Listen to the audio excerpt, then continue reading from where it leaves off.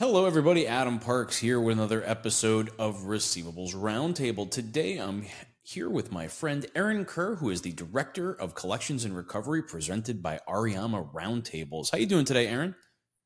I am doing really well, Adam. Thank you so much for having me today. Absolutely. I know that my audience definitely knows who you are through all the writing that you do for Collections and Recovery and all the great news and articles that you're covering on a day-to-day basis. But for anyone who has not had the opportunity to meet you directly, can you tell everyone a little bit about yourself and how you got to the seat that you're in today?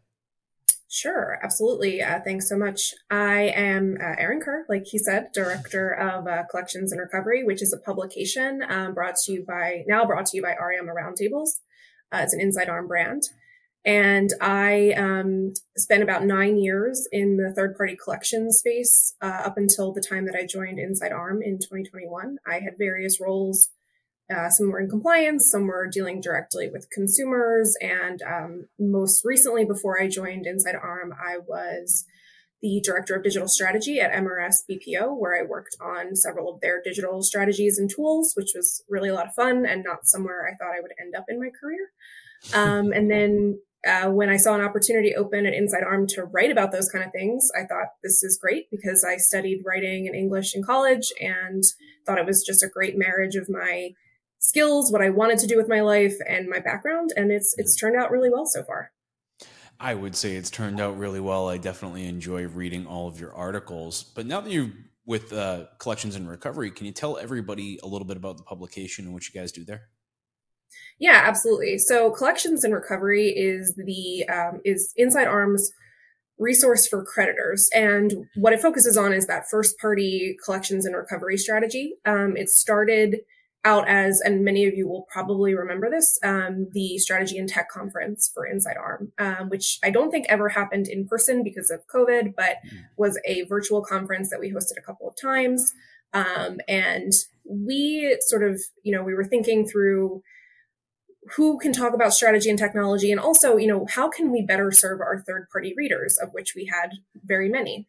Mm-hmm. And we did a little bit of market research and found that there was sort of an information gap in that first party collections and recovery department space. There weren't a lot of resources. There wasn't sort of a one-stop shop for strategy and technology conversations.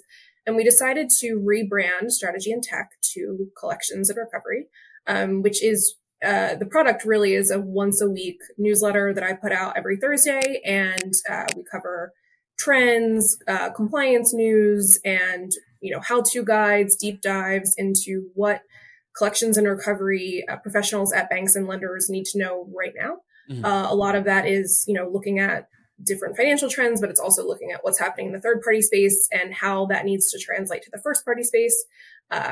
Many, many times in my career in third-party agencies, I saw that the first-party folks didn't quite understand all the regulations that went into creating a third-party strategy. So I thought maybe I could help bridge that gap there too. Very interesting. And now you're on top of all of the trends that are happening in that first party space. And I know that we're seeing a lot of changes in that first party space, right? Like collection strategies are changing at the creditor level, which changes everything for third party as well. What are you seeing right now as kind of the hot topics that are coming down in the first party space? Yeah, I think, there are a few things happening right now. I think with the sort of advent of digital collections, you're seeing a lot of the first party folks keeping their paper a little bit longer. And so that forward flow hasn't been there for a lot of the third party agencies, which I think, everyone is sort of seeing that right now. Mm-hmm. I also see, a focus on this continuation of customer experience. So if you are largely digital, like fintech, for instance, mm-hmm. you're probably not going to engage with a third party collection agency that is not digital. That's, a paper or a letter and call shop. Mm-hmm. For instance. And I see also sort of the reemergence of legal strategies post-COVID, which, they were on hold for a while and now they're sort of picking up again. Mm-hmm. Well, that makes sense. I mean, and now we're also seeing changes from a student loan perspective, right? And mm-hmm. the student loan world is, I'm not going to call it influx, right? Like what we know so far is that loans were made available, or loans were made due again as of September 1st of 2023, and that credit delinquencies can't be reported until September of 2024. But how do you think this is going to have an effect, all of this kind of coming back into the economy? Yeah, I'm not going to get into the collectability of student loans and what that'll look like, but I will talk a little bit about from an macroeconomic perspective what that might mean. And I can start by saying I'm a millennial. I'm sort of this person. I have a lot of friends who have student loans that are coming due again, and I have seen that on a regular basis. And I think maybe in the collection space we're a little bit ill prepared, because I think all of a sudden folks are going to be missing that $200 to $300 that they had every month to make payments that were smaller, especially on buy now pay later loans, those kind of things.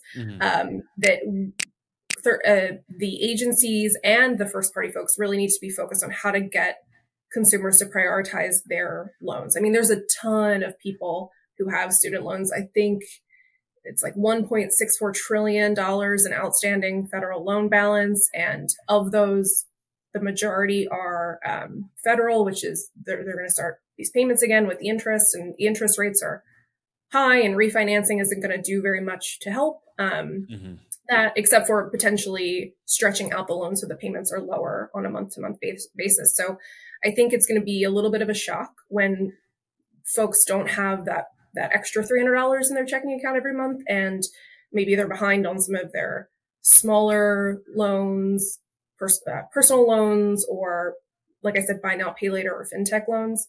And it's time to really, I think, focus on how exactly you're going to collect that money when there's a lot less of it to go around. Well, agreed. I think even existing payment plans, right? If you've got payment plans in place with consumers right now, those have a higher risk level than they've had in a long time, because now there's all of these other expenses that are starting to pile up there as well, with the student loan coming back into play. And so what's the first thing they're going to cut? An essential service like electricity or their water bill, or are they going to cut on a payment plan that they have with an outstanding collector today? So I think that there's a lot of challenges that are going to come from this economic cycle change.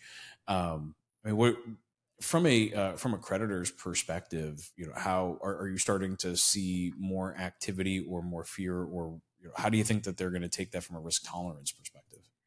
Yeah, I think it's been a little bit quiet, but I do think that some of the collections departments at these banks and lenders are preparing, and they're doing that through updating their messaging to indicate to consumers, maybe it's a small balance, and hey, you only have a few $100s left on this.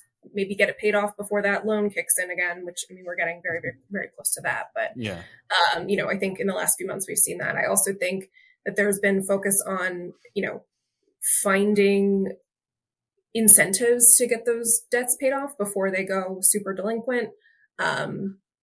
And, just like I said, updating the messaging to consumers who are in that student loan population, which is, it's a lot of consumers. But it'll be interesting. I think we'll see, this is just a prediction. I think we'll see some of that forward flow in that third party space increase as that paper becomes harder and harder to work on a digital level, because people just have less money. I mean, things are way more expensive now than they were when these student loan payments were paused. And, car payments are higher, necessary goods are higher price than they were 3 years ago. So I think we're going to see a lot of movement, an uptick in delinquency and a movement back into third party collections is my prediction. Well, I think a lot of consumers didn't take that additional $300 in their budget every month and put that in a savings account for when student loans kicked back in again, right? I think it ended up getting baked into car payments and other things in the expansion of lifestyle. And I think that's going to cause, the backlash from that is going to cause some financial hardships. And I mean, that's ultimately what ends up in the third party space, right? Is a lot of consumers that are either don't want to or are unable to pay their debts. And so I think it's going to be a tough balance over the next couple of years as we look at that influx, that's coming. I've seen a couple of, chain car dealers, for example, that have filed bankruptcy, one in Florida very recently.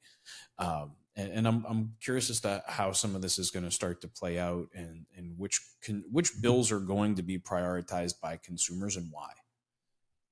Yeah, I think, we know that consumers prioritize their housing and their car payments, the secured loans and, rent electricity, like you mentioned, their phone bill, water, gas, electric, etc. Prioritize those, obviously. From there, I think there's a little bit of a feeling, and this is just anecdotal, that consumers are not going to immediately prioritize their student loans. But I also know from experience and a lot of my peers that they, in fact, do prioritize that, despite the fact that there's not, it's not secured, and the rules around collections are a little bit different than, especially for at the federal level, are different than they are for, a credit card, for instance. So I think something that would behoove creditors too is to educate their consumers, like pay off the highest interest rates first, that kind of thing. These financial methods of getting out of debt, and making that an easy path for consumers. So I think it sort of remains to be seen how it's going to affect the economy as a whole. But I think you're right; they weren't saving those payments for a rainy day. So we'll see. We'll see what happens. Well, lifestyle shifted, right? Besides the inflation, I think you saw a massive expansion of lifestyle choices, whether that be during COVID or even post-COVID, when people were coming out of their homes and back out into the wild, and the spending. And if you look at luxury goods, I mean, that has expanded exponentially. Even the marketplaces for all different types of luxury goods have continued to expand. So I think that there is, this kind of looming threat, and I've seen quite a few case studies recently looking at some of the economic data and just the rise in delinquencies across various product cycles. And I think you'll have some consumers that'll shift between different opportunities, and you may see some prime become subprime. And I think you'll see some shift of the consumers within that marketplace. Outside of the student loans, are you seeing anything else that's kind of a real hot button right now for the first party space? Yeah, I mentioned it when I was talking about the student loans, but just the cost of auto loans right now, and the payments are so high. I think for the first time, payments of $500 per month were, I think, half of all new car loans. I published an article about that a few months ago at collectionsandrecovery.com. But I mean, a $500 a month car payment is massive, I think, for most people. And it's a car payment, right? So you need that car. You need to make that payment. Yeah. Yeah. So, I think that keeping an eye on delinquency rates for auto loans is going to be really important. If we see those start to tick up really high, I think that's an alarm bell, and we need to sort of get, the credit governance in order on the front end for originations, which are down a little bit anyway, I think, because of all of the things, all the pandemic era programs are ending now. So I think we're seeing that, but I would keep an eye on those auto loans, even if you're not in an auto loan space, because it's going to really dictate how much money people have. They're going to prioritize getting that car loan paid, and not necessarily their unsecured credit cards. Well, and you hear about people stretching out the payment terms, right, and going to like 84-month loans, which on an asset that's depreciating, they're not extending the longevity of the vehicle itself, right, or its usability. All that's extending is how long you are stuck in that payment plan in order to get your payment even down to something that appears to be north of $500 a month. But the cost of vehicles is definitely high right now. And it's a very strong economic indicator. When we were looking, I want to say this a couple months ago, or earlier in the year, call it Q1, when you had Carvana and CarMax that were basically on the brink of bankruptcy prior to getting new funding. I mean, that many vehicles hitting the marketplace would seriously depress the values. I don't know what is artificially maintaining to prop the values where they are today, but I think at some point that bubble bursts. I can't imagine that the value of, a 1992 Toyota is going to maintain what it's maintaining right now.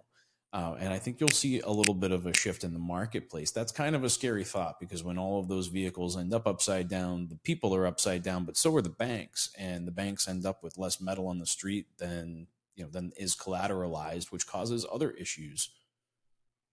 Yes, for sure. I think I read a few months ago, or maybe it was 6 or more months ago now, but one of the interesting things on the auto delinquency side was some of these cars that people were going delinquent on were actually worth more than when they bought them, if it was pre-pandemic. And so, they were getting repossessed and then getting sold, and then the consumer didn't owe anything at that point, which is, usually very often not how it goes most of the time.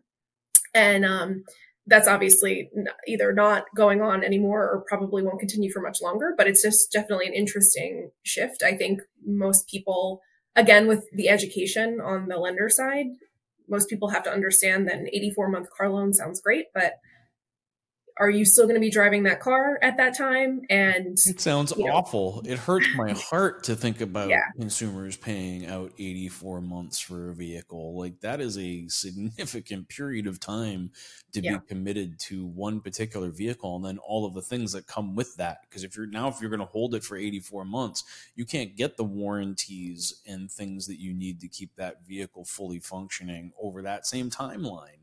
Right? Like, you've got warranties that are ending, you've got potential catastrophic repairs that need to be done, and you still owe money on that car. To me, it hurts my heart to think about it. Well, Adam, you'll be happy to know that I drive a 2009 Ford Focus that I got in 2010. So I cannot relate to an 84-month car payment. And I've never been someone who truly understood, needing to get that really expensive car. But honestly, a lot of the mid-size, good, reliable cars have been so expensive that folks need to pay more than $500 a month for them. So I totally get what you're saying. When I said 84 months sounds great, I meant, the amount of the payment per month. Is they're coming back down and getting to that payment, but they're still putting themselves in a position, even if they are getting to that payment amount. Now that you're extending that period of time, that risk on the tail end is significant. Yeah, absolutely. And I think that that's a really key indicator to just keep an eye on, because, these are, and we can get into housing too, although I don't know as much about that, but the cost of housing is crazy right now. And how long can people continue to pay these really highly inflated amounts for what are basic needs, right? So I think we probably predicted wrongly at the beginning of the year that there'd be a little bit more of a bottom out by now. We haven't hit it. I think something will happen. It might be a softer landing than a lot of folks were talking about. But, when you look at the housing market hasn't really cooled, not where I am anyway. And the cars are not getting any cheaper. And as we continue to see, disruptions in the supply chain and, different strikes and things like that, I think we're in for a little bit of trouble next year on the originator side anyway. Well, I think we all know something is coming. I do hope that it's a softer landing than I'm expecting based on what I'm seeing in the numbers.